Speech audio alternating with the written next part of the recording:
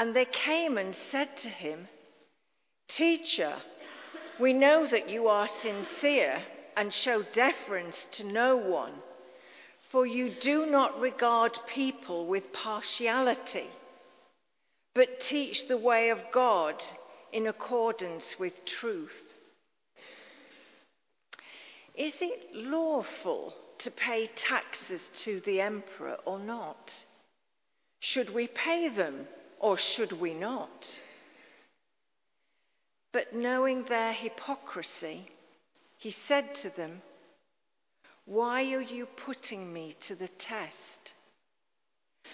Bring me a denarius and let me see it." And they brought one.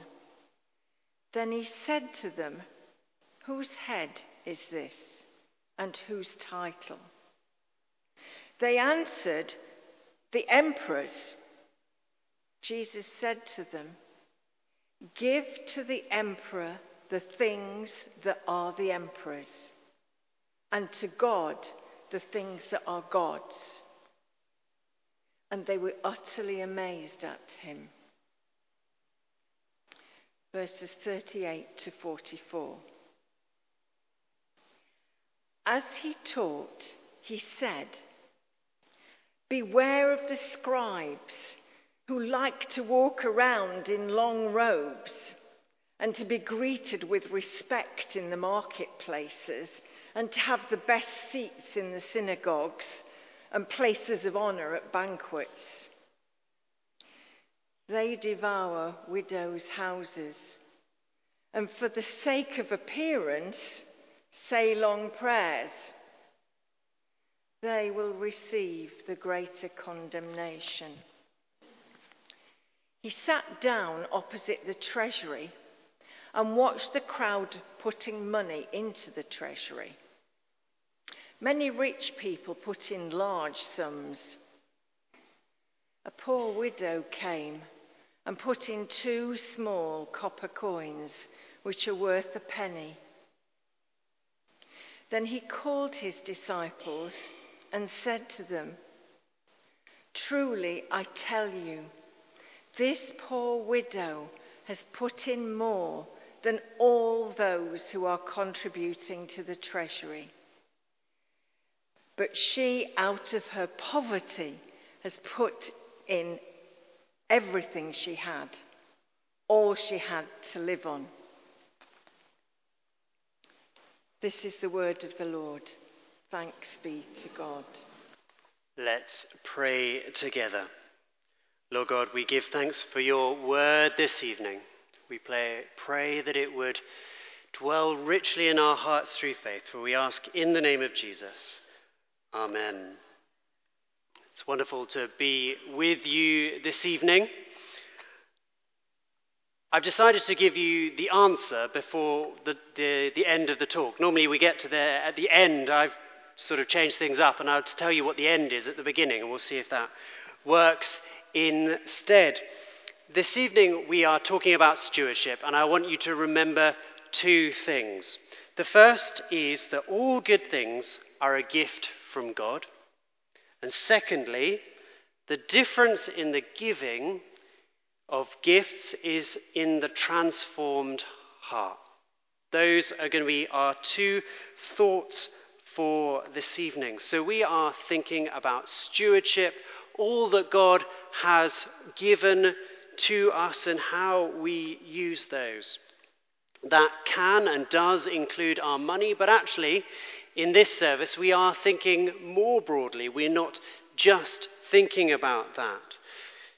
We believe that God is equally invested into all parts of our lives.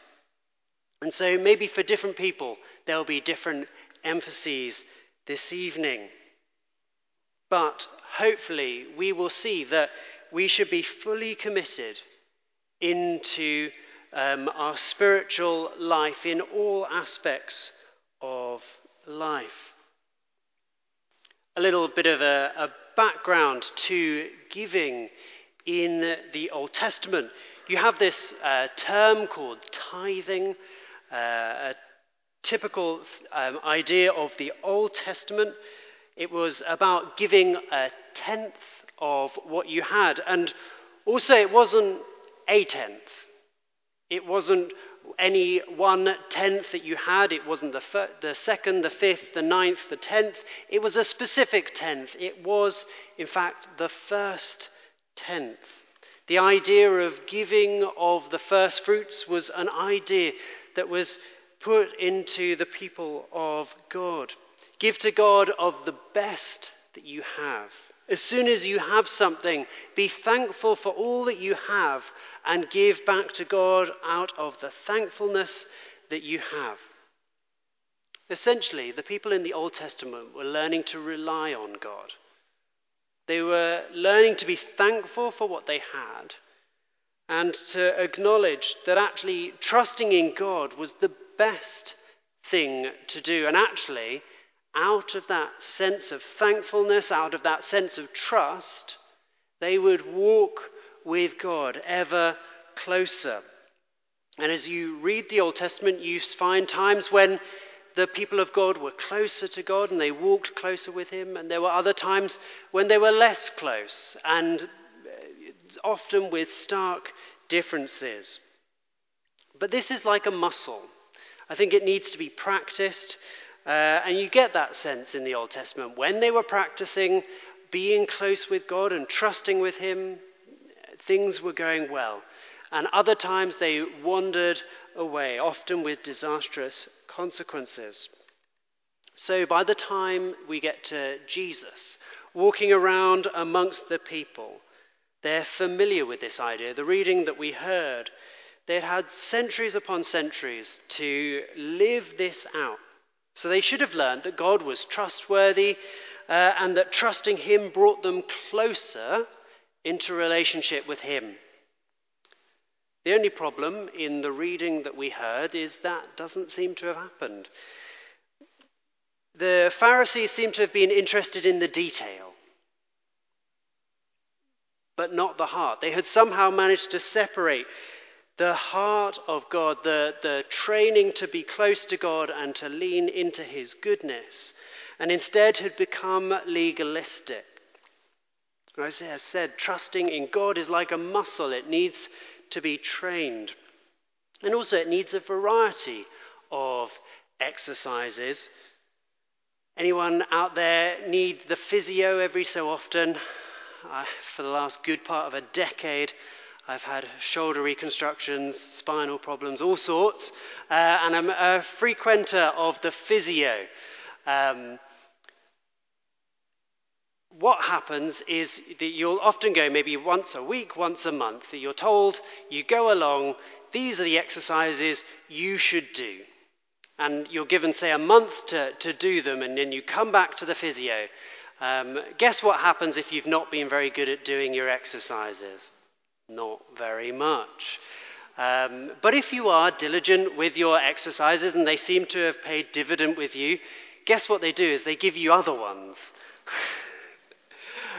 And actually, slowly over time, you build up the number of exercises that you do, and you build up strength in different types of ways. And hopefully, you learn to live more normally in your life. And I am an advocate of the physio exercises and various other things in my life to feel good about my body. And trusting God is the same. We can be told what to do and then come back a year later and have done nothing else, and probably nothing's changed. But actually, we can actually invest in our spiritual lives. We have learned from Scripture. Scripture does tell us how we can get closer to God. And actually, the more we invest into it, the more likely we're to invest in it in multiple different ways. So there's a little analogy of trusting in God is a bit like going to the physio. Back to our passage. The Pharisees wanted to trap Jesus, and they used money because money is a really easy thing to sort of get in a twist, and they thought they could catch him out. They asked the question, is it lawful to pay taxes? Should we be paying taxes? The great thing about this question is it didn't matter which way Jesus asked. Yeah, sure, pay taxes. Or you like the occupier. No, don't pay taxes. Or should we send you off to the occupier and have you put in prison? Either way, they could trip him up. So he doesn't answer in those ways. He says, whose face is on it? And is it God's face or is it a person's face? And they say, well, it's the emperor's face. And they say, well, give to the emperor what is the emperor's. It's an amazing answer, really. But what did we have at the beginning? All good things are a gift from God. Do you get that sense that the money that they're paying for taxes, do they think that's a good thing from God in the way they've asked that question? Probably not. And the difference in giving is in the transformed heart. Do you think there's a transformed heart in the question that they're asking? It's just a tax to them. It's just some money. Despite the fact that this was actually going to the treasury, some of the treasury at this point was funding some of their work as well, though it was a lot being siphoned off.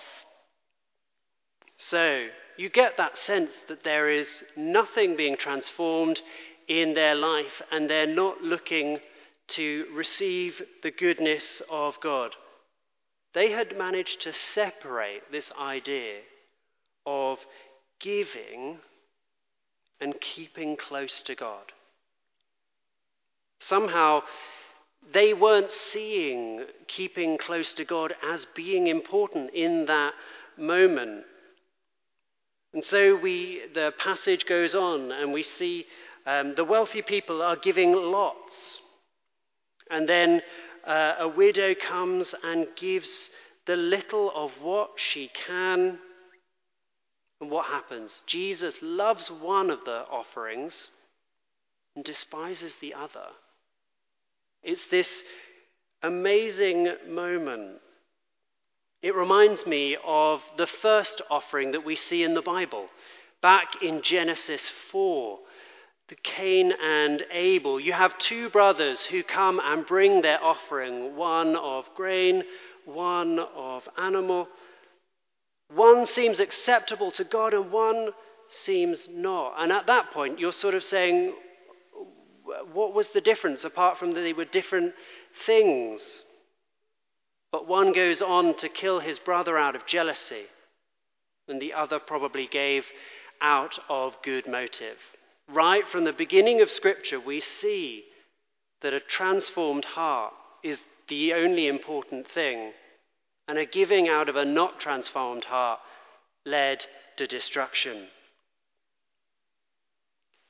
And as the chapters goes on, we get this system of giving designed to help the people to be generous and to rely on God, to lean on Him for all of their needs. Come the time of Jesus, or come our time for that matter, they can't just say, give 10%, kick back and relax, and all will be well. That just wasn't how it was going to be. Instead, the good news has come to you. Jesus has come and He has offered all of Himself. Every good thing has come from God. Freely you have received, and freely give. I really like that we will be coming to communion later. The Last Supper before Jesus' death on the cross was Jesus bringing His disciples around Him to show them that God was giving them everything, that there was no limit to what they had been given. And so we remember on a regular basis through that physical act of taking in of the bread and wine. So if we see all of life as a gift, we should not be dividing up life. Some that God can be involved in, others that we'd prefer him not to be. So has God entered into all parts of your life this evening? Has he transformed all of your life? Right at the beginning, the principles that we had. Every good gift has come from God. You have received of that goodness. And to that I'd add, so therefore do you hold it lightly? Because it is God's in the first place. And secondly, the difference comes from the transformed heart. Of all that you do in life, do you do it out of a transformed heart for Jesus? Ultimately, if it doesn't come from that place, it's pretty futile. But actually, if it comes from the transformed heart, God will use it, God will transform it, God will multiply it. That's the God who we meet in Scripture. So this evening, do you live that transformed life? Do you know the gift that you have received? But also, are there areas you prefer to not let God into? Are there areas of life where you love to reflect the love of God, where you know it's your natural strength? Or are there areas that you'd like to grow in? In a while's time, we're going to go around the room and there's going to be different areas of life to consider how we invest in the goodness of God that we have received. And I'll, in a moment, pass back to Mark, but I'll just pray for us for a moment. Let's pray. Lord God, thank you so much for every good gift that you have given to us.